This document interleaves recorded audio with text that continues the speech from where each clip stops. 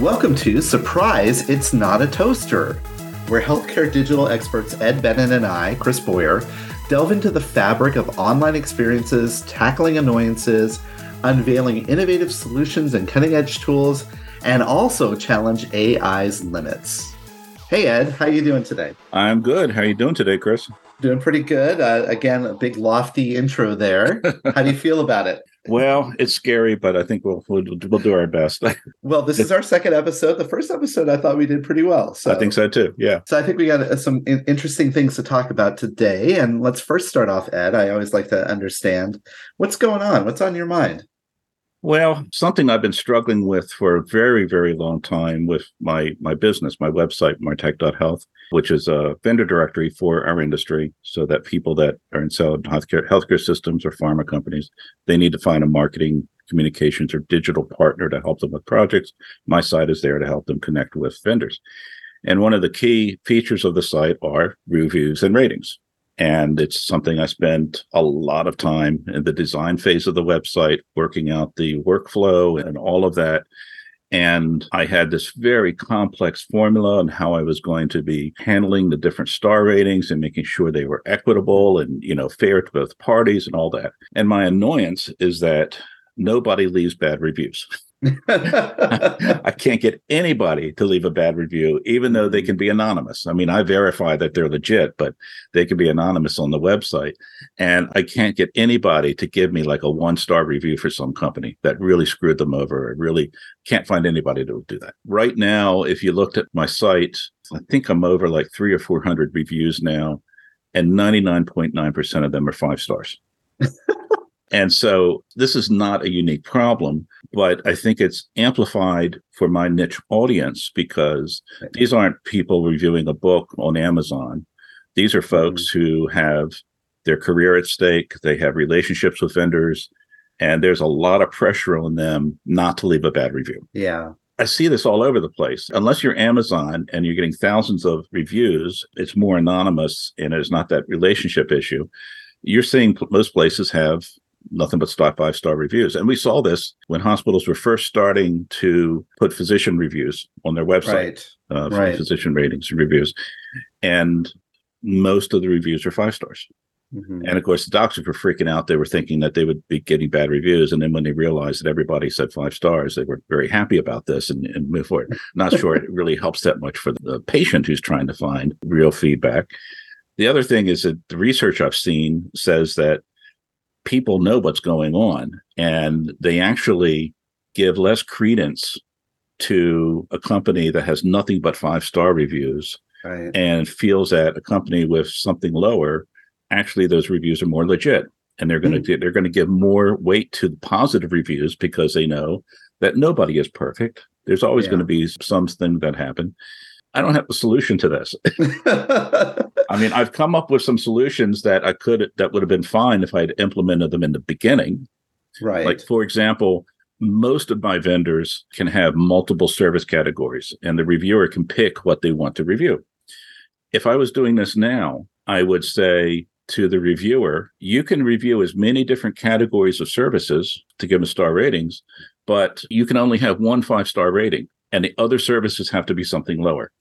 Which might have helped spur that diversity, but it would not be fair to my existing vendors if I started doing that now. So I think what I'm going to do is de-emphasize the stars. Right now, if you go to a vendor search page, you're going to see big 5-star, nice yellow stars all over the place. Yeah. I even seen, I think YouTube is just giving a number. It'll be the number 4.5 and then a little star. So they're not emphasized. So I think I'm going to move to that. Because what the real value of these reviews are the comments that people say. When you can read what your colleagues are saying about their experience and get that narrative, that's going to be the most informative thing. I think you clued in right into it. In my background, I used to work for a company that rated hospitals. There was always this promise of like a 5-star rating is like the easiest thing you can do. And it makes it so accessible to allow people to very quickly just rate a company, product, service, whatever it might be.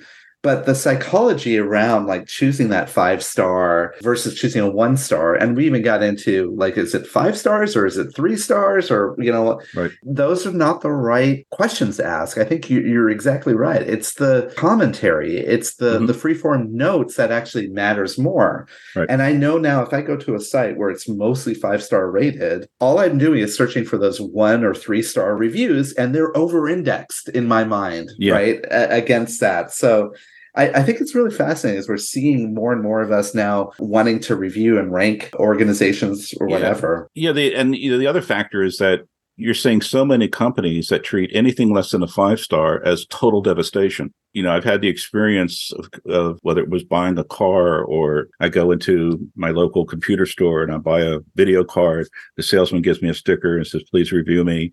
And by the way, anything less than a 5 star means I'm getting Right. written up. So like everybody knows this, and they know even worse if they like the experience, but they are in the frame of mind that I'm never going to leave perfect ratings for everything. Now they're just disincentivized because they know that it's actually going to hurt the guy. That 4.5 isn't fantastic. It's devastation. It's Right. ridiculous. So It is kind of weird, right? So yeah. a 5 star is not enough, which basically means that most web denizens now are kind of going to other places Yes. to find out their reviews. And Yes. this kind of leads nicely into the technology recommendation that you have What a nice for us segue. Very today. good. Smoothly done, man. Thank you. The format we have here is that I come up with something that's annoying me, and then I try to come up with a tip. And I think the big tip for me is something that's been very beneficial for me is figuring out the best way to get questions answered. So the question may be, how do I change the left rear light in my 2003 Prius? The easiest way to figure that out is to go to YouTube and watch a video. In fact, I actually bought a piece of IKEA furniture this weekend, and it's like the first time I've purchased anything from IKEA in at least 15 years, maybe longer. I'm really in the mode of getting rid of stuff, not buying new stuff these days. And for the first time, for me, I was able to go to a YouTube video showing how to put this thing together. And the difference between that and having to use that stupid printed cartoon diagram, it was just night and day. So IKEA actually said, here's the YouTube video? Oh, no, they don't do that. They don't do that. No, okay. No, their fan base does it. Yes. Okay, great. And so like I put in the particular item name, and there were at least 4 or 5 different YouTube creators who had essentially the same tutorial. It was step by step. We're going to lay out this like this. Here are the screws that I'm using, close up. These are the holes that has to go in. And be careful, this board has to be oriented this way. Look how it is. Very clear, right? And I put this thing together without a single hiccup. And it was all because I could reference a video and see exactly what was being asked of me. And of course, I had like 3 or 4 different people I could pick from. And I picked the guy who had a couple of Band-Aids on his fingers. Because I figured this guy knows IKEA. Was it great? Yeah. That's awesome. It was great. It worked fine. And there were several times I would back up the video to take a close look at something and expand the screen, and it's wonderful. So there's certain things where I have yet to find the most obscure, weird, technical thing that a video will help me. I have yet to find an instance where I can't find that on YouTube. So it's an amazing thing that we have now at our fingertips. Right. Even the guy who was doing some work on our house, doing some renovation, this guy who barely has an email account, I was talking about something. He says, Ed, you should go on YouTube and look it up. Thank you, man. Good tip. Good tip. So, well, there's a lot of other niche forums too, right? In places like Reddit and other places. And I mentioned this before on other podcasts I've been on. I am a type 1 diabetic, and I have medical devices, insulin pumps and glucometers. And I'm telling you, Reddit is one of the best places where you could source to get information and questions answered. This actually sort of ties into the annoyance from last episode, the enshittification of the web. Right. It's happening right now for Reddit. Reddit is now looking to be purchased, and they're trying to ramp up their shareholder value, and they're basically destroying a lot of the key things that made Reddit a really wonderful place. However, it's still there, and it's still working. And you're right. There are tens of thousands, if not hundreds of thousands of niche communities on Reddit. And just about any piece of software or mechanical thing or any topic you can think of, there's a Reddit community, and there are people in there that are passionate about it, and they're having conversations and answering questions and solving problems. Trying to do this with just Google is useless, as you know. Yeah. Google has completely abandoned the concept that you can go there and get a good answer to a question. So every time I need to search for something, I will put in site:/Reddit and then my question and just get the Reddit responses back on Google. I do that because Reddit has a really horrible search engine. It's bad. Just bad. It is. And so using Google to search Reddit is the sweet spot. But as Reddit might go away and not be this useful tool. So I think what we'll have to fall back on is finding the niche forums. So like for my Prius, there is a Prius forum, and it's old school chat forum type thing. A lot of that knowledge is now shifting over to them. So you balance those things, and you can still find a great resources to good answers these days. Well, see, there you go. I think that's a great tip. It's just the hard part is finding the right niche forum. Yes, because I'm telling you, I have an Apple, and going to the Apple official forums, it's horrible. Right? You can't get the right answers. So, but you can find in other places. And user groups like Reddit have jumped the gun, because even my endocrinologist said, you may want to go check Reddit. And I was like, wow, is that an endorsement? And she's like, oh, careful to say it's not an endorsement, but still. Yeah, that's awesome. Well, what a great tip, Ed.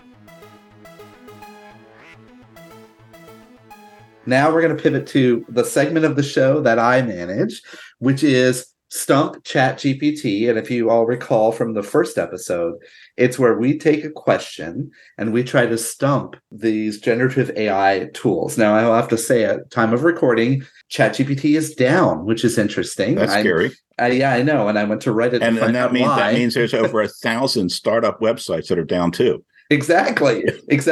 Luckily, there's another great generative AI tool out there that's free that I use as well, and that's Google's Bard. And if you go to bard.google.com, you can try it out for those of you who haven't tried it out. So I pose this question to Bard. And here's the question. Ed, ready for it? Ready. Let's go. If you were stranded on a desert island for the rest of your life, which 5 music albums would you bring with you? We know that question. We've heard it before. It's everywhere, right? Your desert island list, right? Exactly. Your desert island list. So are you ready for the answer that Bard provided I'm not us? sure, but go ahead. Okay. So this is the response verbatim. If I were stranded on a desert island for the rest of my life, I would bring the following 5 music albums with me. Number 1, Pet Sounds by the Beach Boys. This album is a masterpiece of pop music with its lush orchestrations and soaring harmonies. It would provide me with hours of listening pleasure to help me forget my troubles.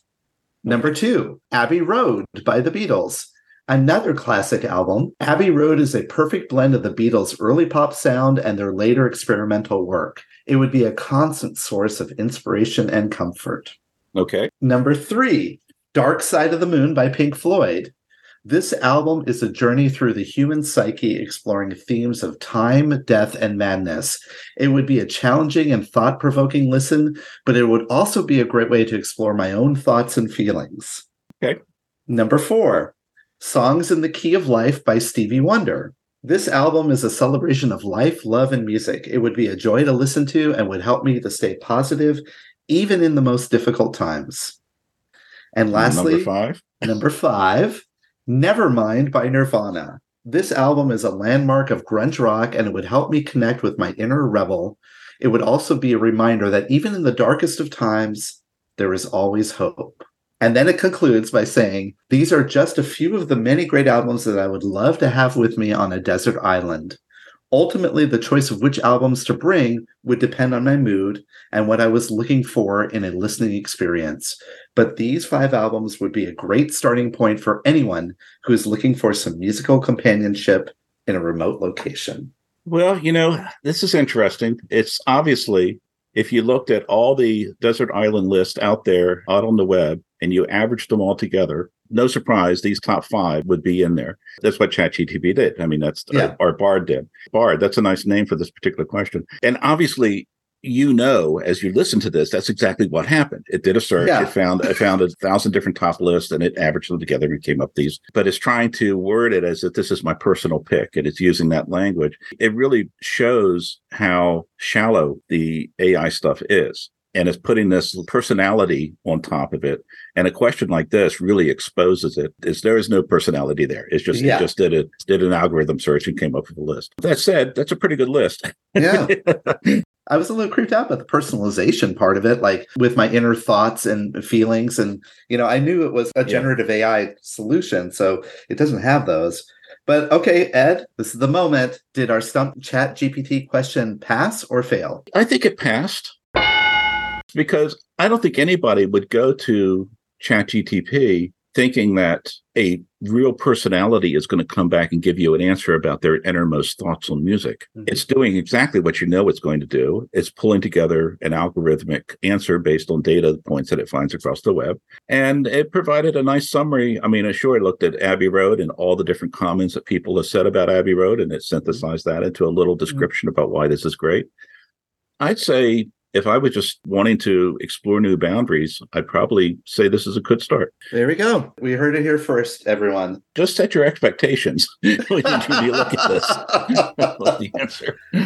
Well, there we go, Ed. I think we accomplished what we set out to do. We shared some annoyances, we shared some good online tips, and we tried to stump the online generative AI solutions. As people are listening in, we definitely want to encourage them. Write to us. I would love to hear if people have better ideas about how to get your questions answered, for example. I think some of the stuff that I said is pretty much common knowledge, but maybe it isn't. But I would love to hear from other folks about how do they go about getting their question answered when they need that real answer. Yeah, let's hear what they have to say.